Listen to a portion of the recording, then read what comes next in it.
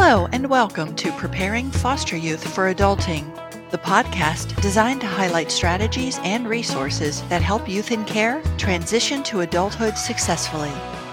Our guest today is Eric Gilmore. Eric is the Executive Director of Immerse Arkansas, a transitional living program in Little Rock, Arkansas.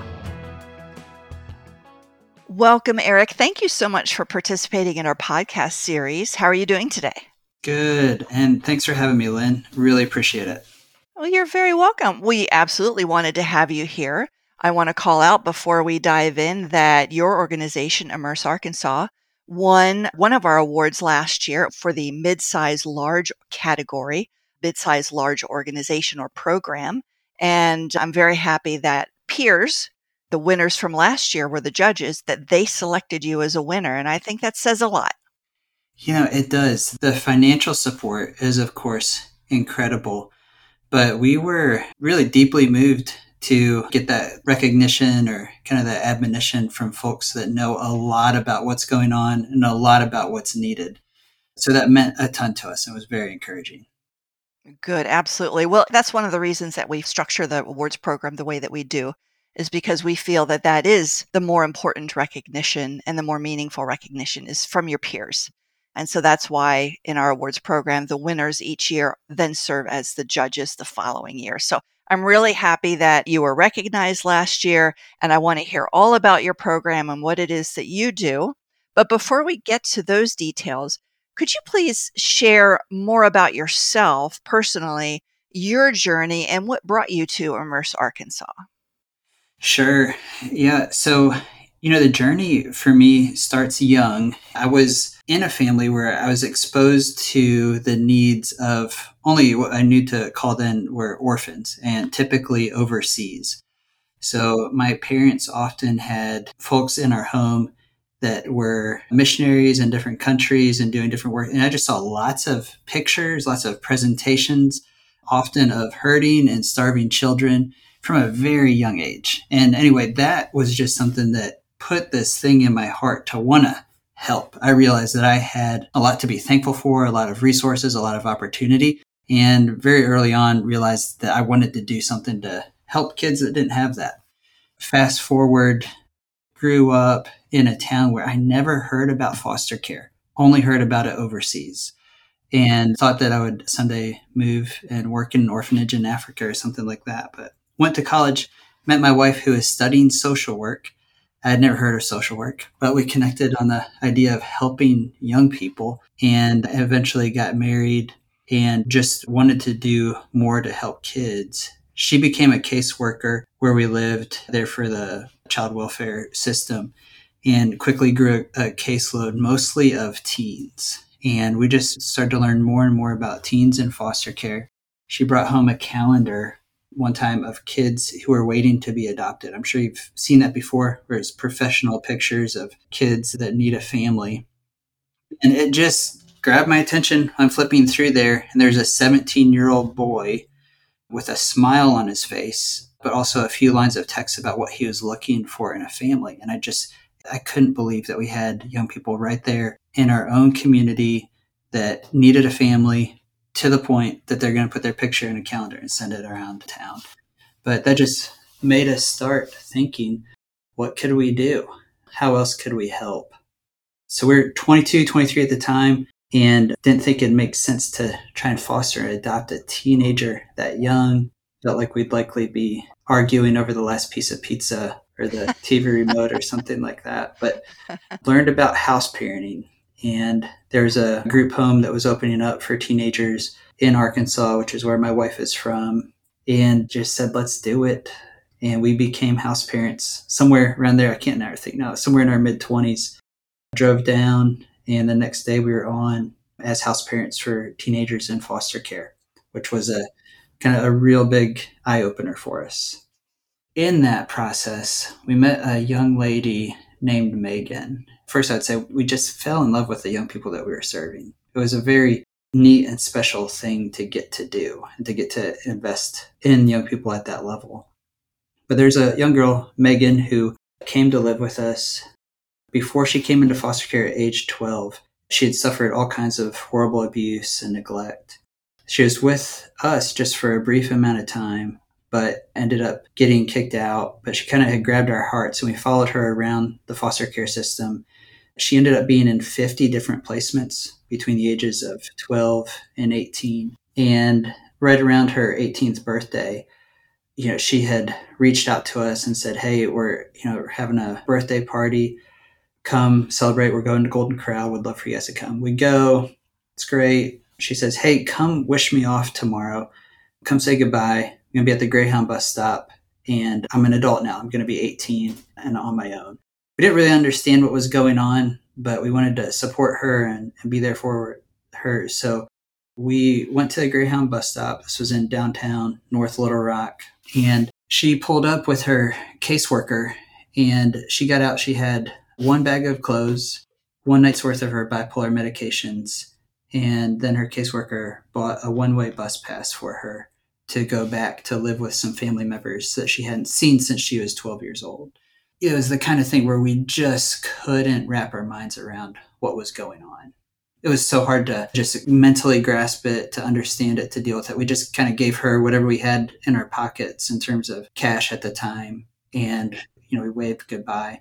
But these questions started to haunt us in the process. There were specifically, as people of faith, we were like, "Hey, where's the church in this process?" Followed by the sense of, "Well, hey, we claim to be a part of the church."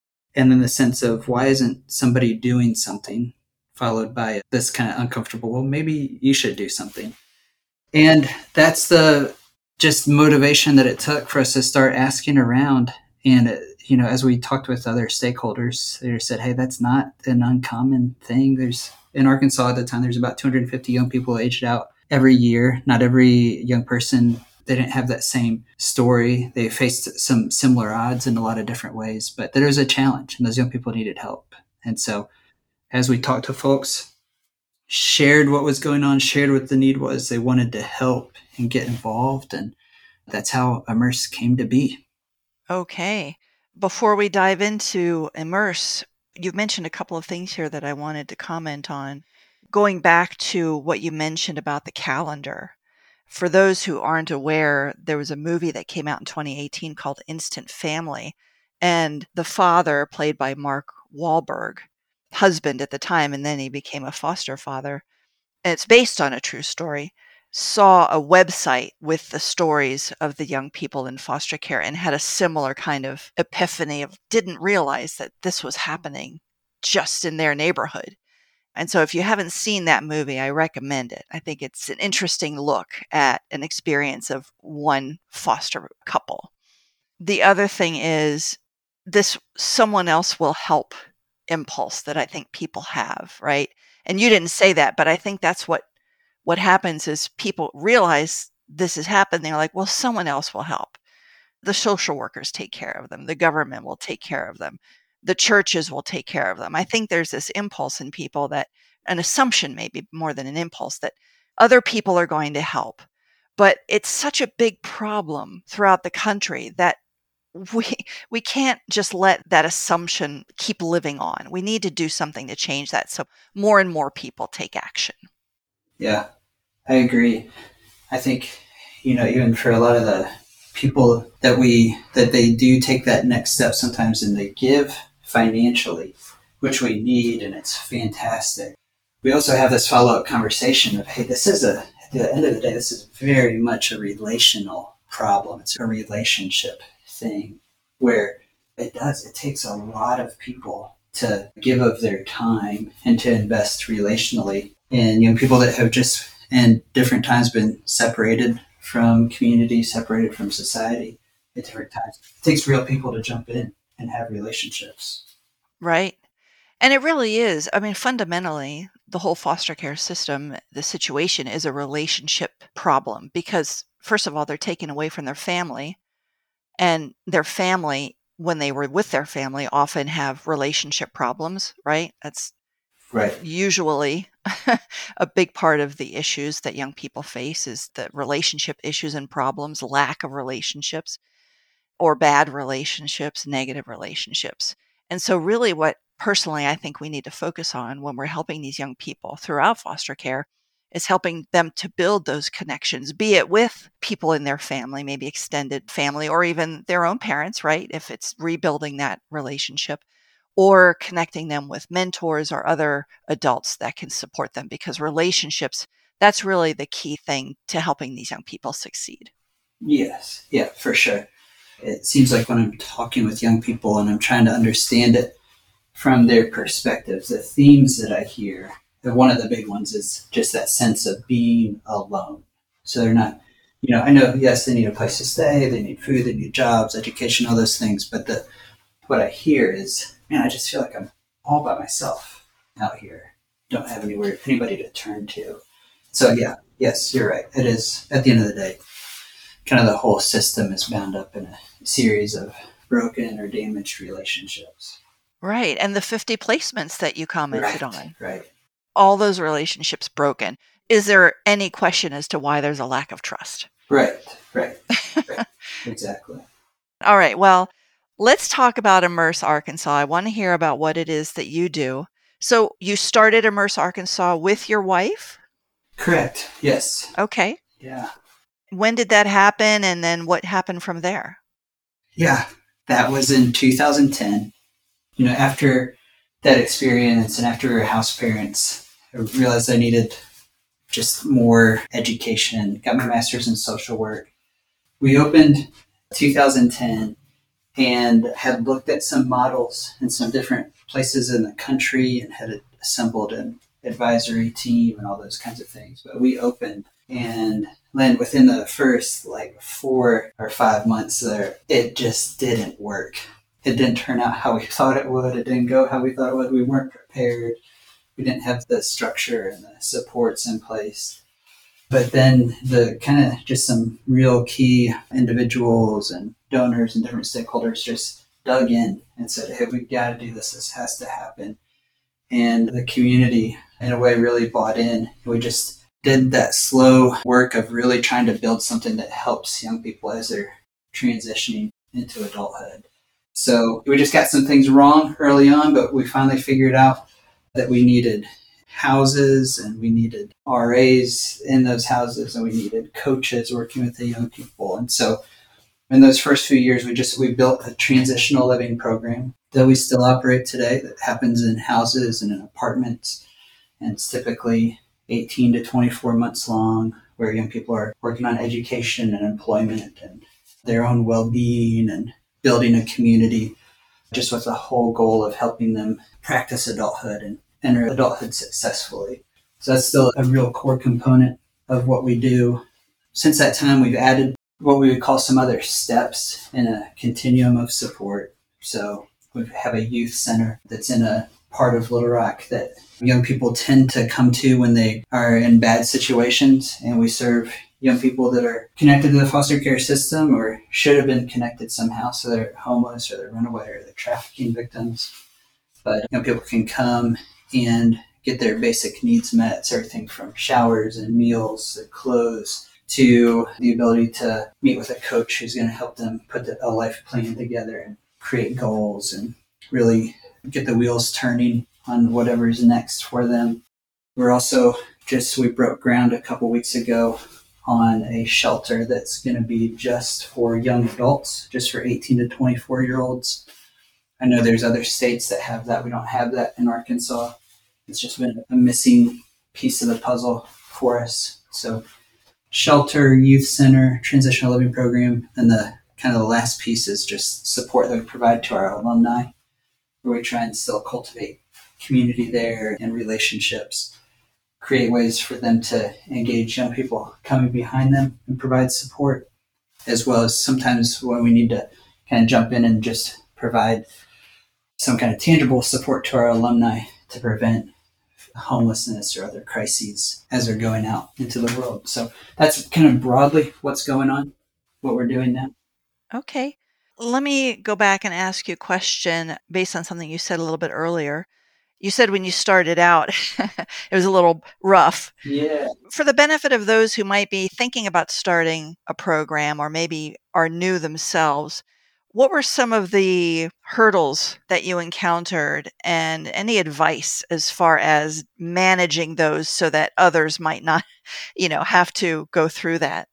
Yeah, that's a great question. I think that part of the advice would be just starting with a significant, more structure than we started out, which is going to mean more people. So when we started out, it was truly my wife and we had a social work intern. We had just had our first child at that time too. So there just wasn't a ton of structure. There wasn't the level of support probably needed to help the young people succeed. So, now we know it's really helpful to have a full team where we have a coach they've got a caseload of 7 to 9 young people that they're digging in deep with and able to build a connection, a deep plan with them. Also, that coach really needs a supervisor and somebody that can help guide them and troubleshoot challenges, and then having a therapist somewhere in the team that doesn't have to be internal, that can be through partnership or whatever. It's just critical. So anyway, just starting out with a strong level of support seems important. We also, I think a mistake we made, we started out by bringing young people from the foster care system and putting them directly into apartments in the community. And I think that works for some young people. Other young people need a higher level of structure and support. I think when they're coming sometimes out of a group home or something like that, and we just didn't know that, we assumed probably too much in that situation. So eventually we got to houses, which work well for us now. And people can go from those houses that they share. It's typically 3 young people and 1 RA. So everybody's got their own bedroom and bathroom. I'm sorry, they share a bathroom, but everybody has their own bedroom. Once they reach a certain level of self-sufficiency, are able to then go on to an apartment and then out, on their own from there. So I think 2 things there would be making sure that you've got enough of a team is important. And then 2, it was helpful for us to have young people start out in houses in a communal setting before going into an apartment. That makes sense. All right. How many young people are you serving right now? We have room for about 60 in that program. There's a few different tracks in that. So there's the track that I just described, which would be for 18 to 24-year-olds. There's a track in there for youth who are pregnant and parenting. And then we just started a track a couple of years ago for 14 to 18-year-olds who are in foster care. And so this came after several years of working primarily with youth 18 to 24. We kept having either the state or foster adoptive families bringing us young people at age 18 and saying, hey, we're done. We can't do this anymore. Families burning out, the young person's frustrated. And it was just a point of frustration for us. So we just said, we wish we could have helped earlier in the process and maybe things could have been different. So we kind of took everything that we'd learned with 18 to 24-year-olds and just translated that to 14 to 18-year-olds, and also working with their placement and trying to help that be a stable placement so the young person's not moving around. So that's a piece of that transitional living program. Okay. So you have 3 tracks. Right. And the different housing situations. You mentioned houses, so I'm assuming you purchase houses and utilize those for the group housing? Yeah, so real practically, we own 2 of those houses. We rent 2 houses, and we've got maybe at any given time 8 to 12 apartments that we rent as well. We were always having conversations about what's the right mix and what works best, but that's what we're doing currently. So these apartments, how difficult is it to find landlords who will work with you? So we've been real fortunate in that regard. But I don't think that it's uncommon. We've found landlords that really care and they want to help. And so they rent to us. There's one landlord in particular that we rent most of those apartments from, who gives us a deal on the rent and is just great to work with. And it's been a really good relationship. I think part of the benefit to the landlord is that we provide a lot of support to the young people. So we're always on the property. We are able to address things when they need to be addressed. And we take care of repairs sometimes that we're responsible for. And we try to be a good tenant. So there's that. And then even with a couple of those houses, one of those houses is owned by somebody who wants to support what's going on. So they also rent that to us at a reduced rate, and we're just able to work it out. So, sometimes when you're in the work, there might be an assumption that people are going to not want to help, or there's going to be frustration because of some of the challenges that are inherent into some of this work. That's true. We've found that at times, but also at other times we've found people who really want to be a part of creating opportunities for the young people.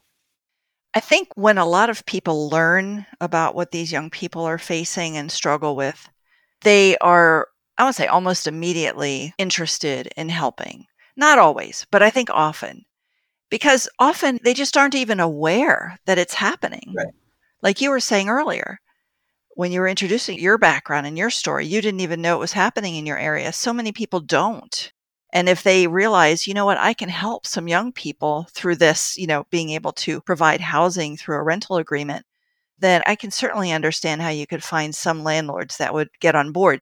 The only challenge is you have young people who have never lived in an apartment before. And I imagine the landlord is probably a little worried about the condition of the apartment with young people like that. So how do you work with the landlord to assure them that, these young people aren't going to be an issue? Yeah. Right, again, so real practically, we sign the lease. So we're going to take care of if something needs to be addressed or there's significant damage, we're going to pay for it. We're going to make it right. We can provide some level of assurance that we're not going to leave them high and dry. And then two, we have 24/7 on-call support for our young people. If there's crises or challenges, and there are, our team is going to show up and they're going to be present, and we're going to do what needs to be done. Those are things that have been built over time. And then you just kind of, I'm sure that process of just building trust with people and doing what you say you're going to do and taking care of challenges when they arise. And if something goes really poorly, addressing it and trying to prevent it from happening again. So that's just where the process that we're in and we continue to go through. Okay. And do you have like a structure where the young people can learn life skills, taking care of an apartment, taking care of a home, maintenance, expectations of a landlord? Do you have opportunities for them to learn all of this, or is it really kind of coaching as you go? Well, it's definitely both, but there is that formal piece of here's what it means to be a renter, and here's what it means to sign a lease, and here's what you're obligated to yourself. Here's how you pay rent, and here's renter's insurance. And, even for the maintenance issues that these landlords manage, helping our young people navigate that process and be a part of that. Or for our houses, for our young people participating in some of that maintenance. Really try to make everything a learning opportunity. But then also in just that kind of that life skills piece of what's going on, our coaches are having those conversations and giving that training in terms of here's what it means to be a good tenant. Here's how you rent and go about that. There's hopefully both of those elements going on. Right. And do the young people pay you some kind of rent to get practice and the budgeting and all of that? Yeah, they do. They pay rent, and that's becomes savings for them, and they're aware of that when they participate in the program. That goes back to them when they exit. But that is just, again, like we're saying, it's a real practical piece of being an adult, is anticipating paying something on the first of the month. So there's a little bit of we use a sliding scale, but again, it's in the form of savings. We take that really seriously, and it's always we're all always so excited when a young person transitions out and they've got, a few $1,000s to get started, and they've got, kind of a jump start going out. It's such a great thing.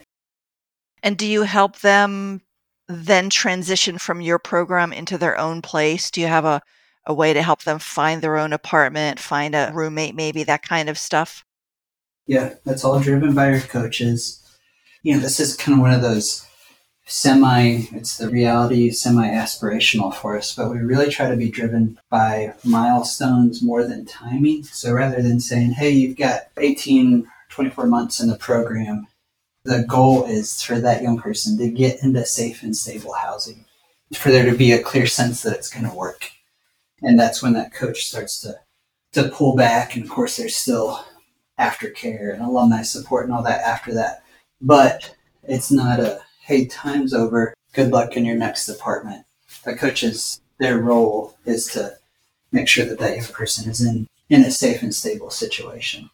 By no means is that happen 100% of the time. I think realistically, we tend to be in the 70% range of that being successful. And that's for youth who are going to engage in the program for at least 3 months and, different things like that. So it's not a perfect system. We found that to be really helpful for young people in the process. Sure, sure. And the coach, as you've mentioned, is this like akin to a mentor program? Coaches are paid staff. It's kind of like a glorified case manager. Okay. One of those things where we just said, if we call them case managers, some of these young people have heard that term for so long. That means that's somebody sometimes who's more responsible for my life than I am, is what that case manager. So we said, hey, coach is a great analogy. Coaches don't get in the game. They're going to cheer you on and inspire you and equip you and train you, all those kinds of things. So right. Those are our coaches. Okay. And I imagine they go through a formal training program when they're hired. Correct. Yeah. Yeah. Yeah, and we're typically looking for people with social work or counseling or education backgrounds that already have a sense of the helping process. Okay. And how do you stay in touch with the young people after they leave your program? You have the alumni support, but I'm just wondering, I imagine it would be easy to lose touch with them. So how do you maintain those connections? Yeah, this is something that we're definitely, it's on our minds right now. It's an area for improvement and growth. There's a group of our young people who are going to naturally, like they're already inclined to stay connected, and they're going to do it. We have a weekly meal that we call the gathering that is open and welcome to everybody, that we'll have alumni pop into, and it's just an easy way for them to connect. They also are going to stay connected with their coaches. Back to the relationships. Yes. People are not asking typically for a program, they're asking for people. And so they stay connected to coaches that way. So there's some of that's just going to happen from young people that want to engage that way.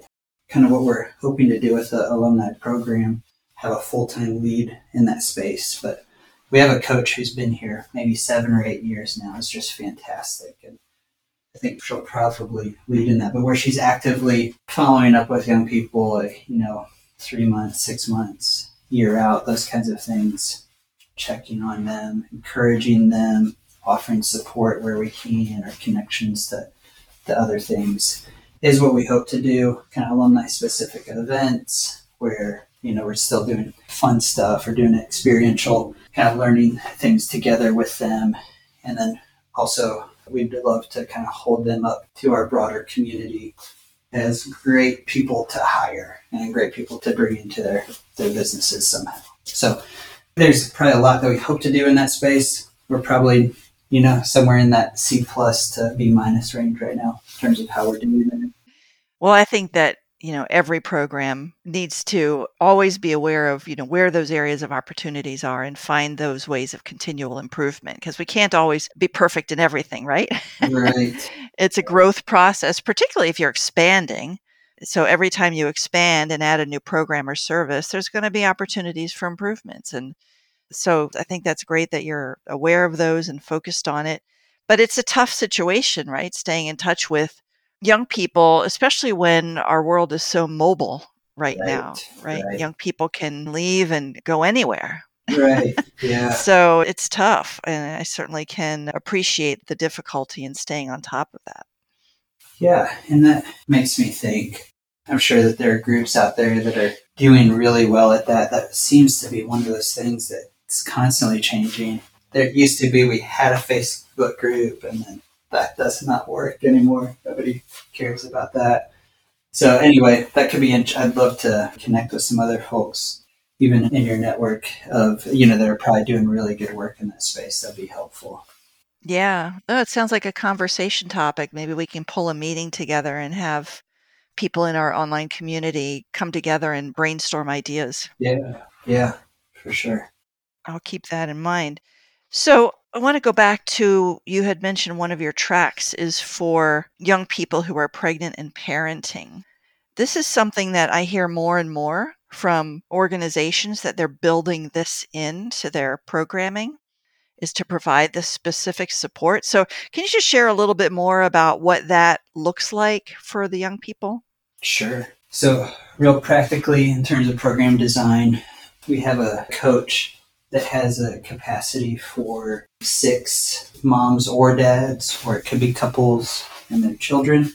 It's very similar to what we would be doing in our other transitional living program. I think the thing that's helpful to think about, some of the things that are different, is that both typically mom, or we could say parent, and child have their own file. That means that they both got their own goals that we're working on and that we're thinking about.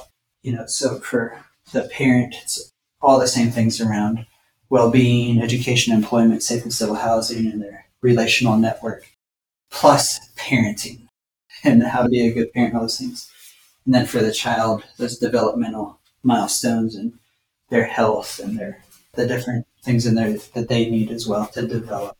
And then it's that coach is in there for that, sometimes the pregnancy, and then with the mom through that birthing process, and then getting through that, getting set up, and getting employed again, and walking through all that process. That's a lot of times what that looks like. We have a mom who will move in this week who has already got it. She's got a 1-year-old, but she's essentially homeless. And so it's helping her kind of put the pieces together to be able to support herself. That's broadly what it looks like. It's the same idea as everything else in terms of a transitional living program, but it just comes down to now you've got a family unit that you're trying to encourage and make sure that each person involved in there is becoming healthy and stronger, and that family unit's becoming more cohesive. Parents are getting good at parenting, those kinds of things.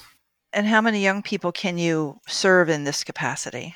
Just 6 right now. 6, right? In their dependents. What would increase that is if it was a couple. If they were a boyfriend, girlfriend, or a couple that was parenting a child together, then that would go up to 7 or 8, or whatever that is, if that makes sense. Yeah. I think it's a wonderful program. I think, like I said, I'm hearing more and more programs, organizations building this kind of service. And it's so needed. The statistics of young women coming out of foster care and getting pregnant is astounding. Yeah. The numbers of young women who are pregnant, like within a year, I think it's something like 50% within a year. Wow. And then it grows like 75% within 3 years. It's just, the numbers are huge. And they need that extra support, right? Yeah. Because not only do they have to learn how to take care of themselves, they have to learn how to take care of children too. So I really appreciate that you have that built into your program. Yeah. And as you ask me how many, it's like, oh man, no, we need more, because Arkansas in particular, just even outside of the child welfare system, has a high teen pregnancy rate. There's a lot of need. It's also just a really opportune time to help give support to somebody that sometimes it just takes a little bit of support to help them get into that next step that gets them a lot closer to a place of stability. Yeah, absolutely. Yeah. Some young people just need that, like you're saying, just a little bit of extra support and they'll make it. Others need more, but whatever we can provide, I think we need to look for those opportunities. But I am looking at the time and I want to be respectful of the time that you have today. So why don't we transition, if you don't mind, into the question about what the foster care system can do to improve how it is that they work with young people in getting them ready for adulthood, right? So the foster care system, right? It's huge. And there are federal issues, there are state level issues, there are local level issues. I know it's complicated, but do you have any thoughts on, generally speaking, what could be done better? I think a lot of this to me boils down to, in those teen years, it's critical that we're thinking about the young people becoming adults. I think it's our child welfare system so easily becomes fully oriented towards safety, which it needs to, and that's so important, mostly geared towards younger kids mentality. And it's just so easy to lose track of these teenagers will be adults. So real practically, as we look at the numbers for Arkansas, if a kid enters foster care after age 13, I think it's like an 80% chance that they're going to age out. It's something like, I don't have that right in front of me, 70, 80%. But we know real early, we know what's ahead for them. And so I think, at least in Arkansas, we could do better to prepare those young people for adulthood sooner. I know legally and by policy it says that we are. The experience of working with young people as they turn 18 is they're not prepared. So a lot of times there aren't opportunities to get a job. There aren't opportunities to drive. There aren't some kind of the real risks that are needed in the teen years to become an adult. That would be, just one wish is, could we give way more attention to those teen years with an eye on how do we help this young person be successful in those 18 to 24 years. Right. And I have always been a proponent of somehow building in expectations when the young people are in the system and even middle school. Yeah. Think about those who aren't in foster care. When do you start learning life skills? Well, you learn them even from elementary school. Okay, helping with the laundry, helping with the dishes, cooking dinner for the family now and then, with some help from the parents. So these are little things that help build the skill set so that young people are more ready at 18. Not to say that all people who aren't in foster care are ready at 18.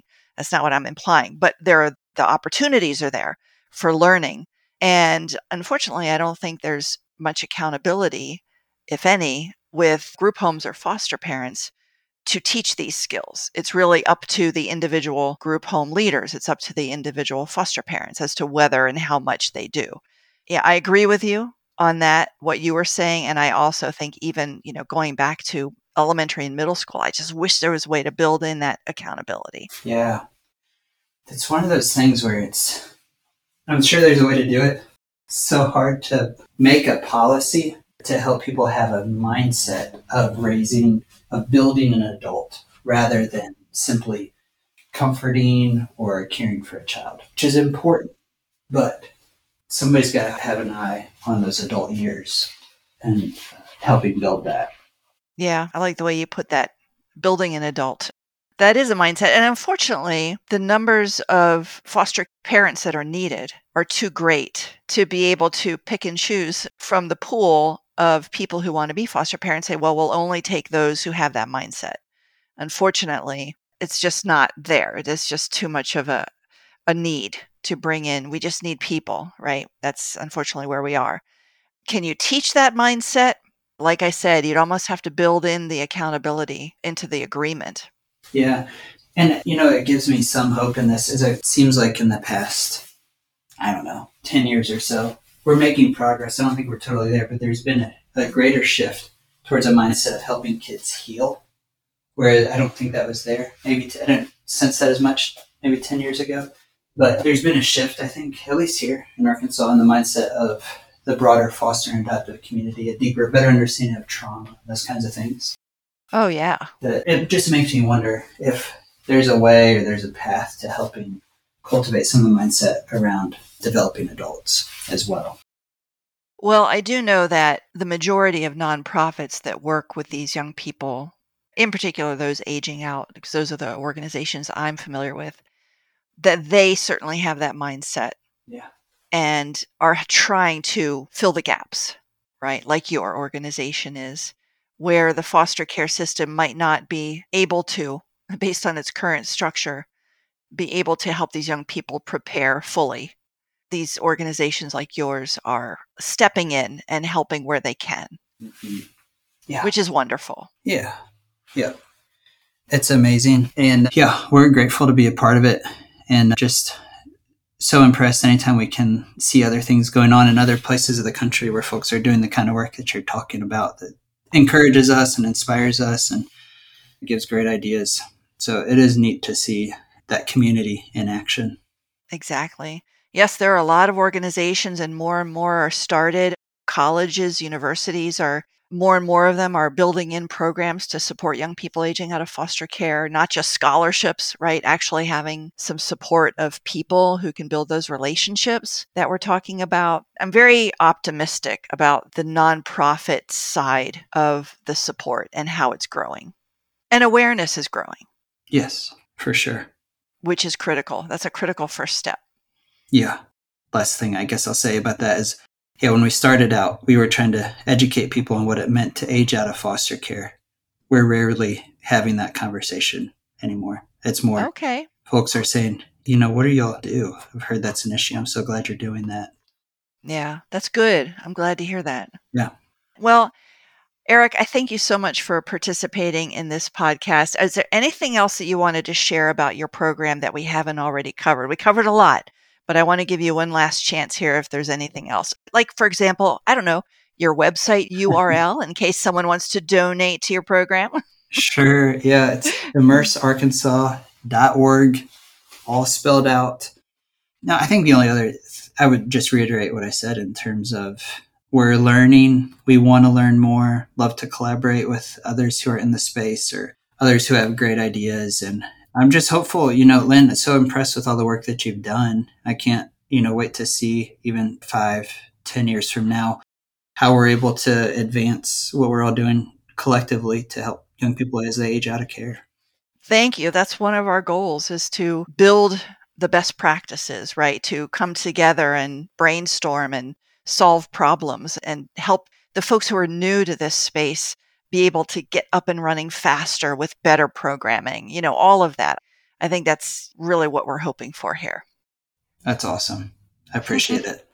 Well, thank you very much. And I appreciate you saying something about it. Well, I do want to thank you again. And for those who have listened to the end of this podcast, thank you very much. We put out a podcast every couple of weeks or so. Keep checking back on our website, agingoutinstitute.org. And you just look for the podcast link in the menu and you'll find all of our podcasts there. And we also send these out through pretty much any podcast distribution app or platform. You can find us there as well, preparing foster youth for adulting. So thank you very much for listening to the end. Until next time.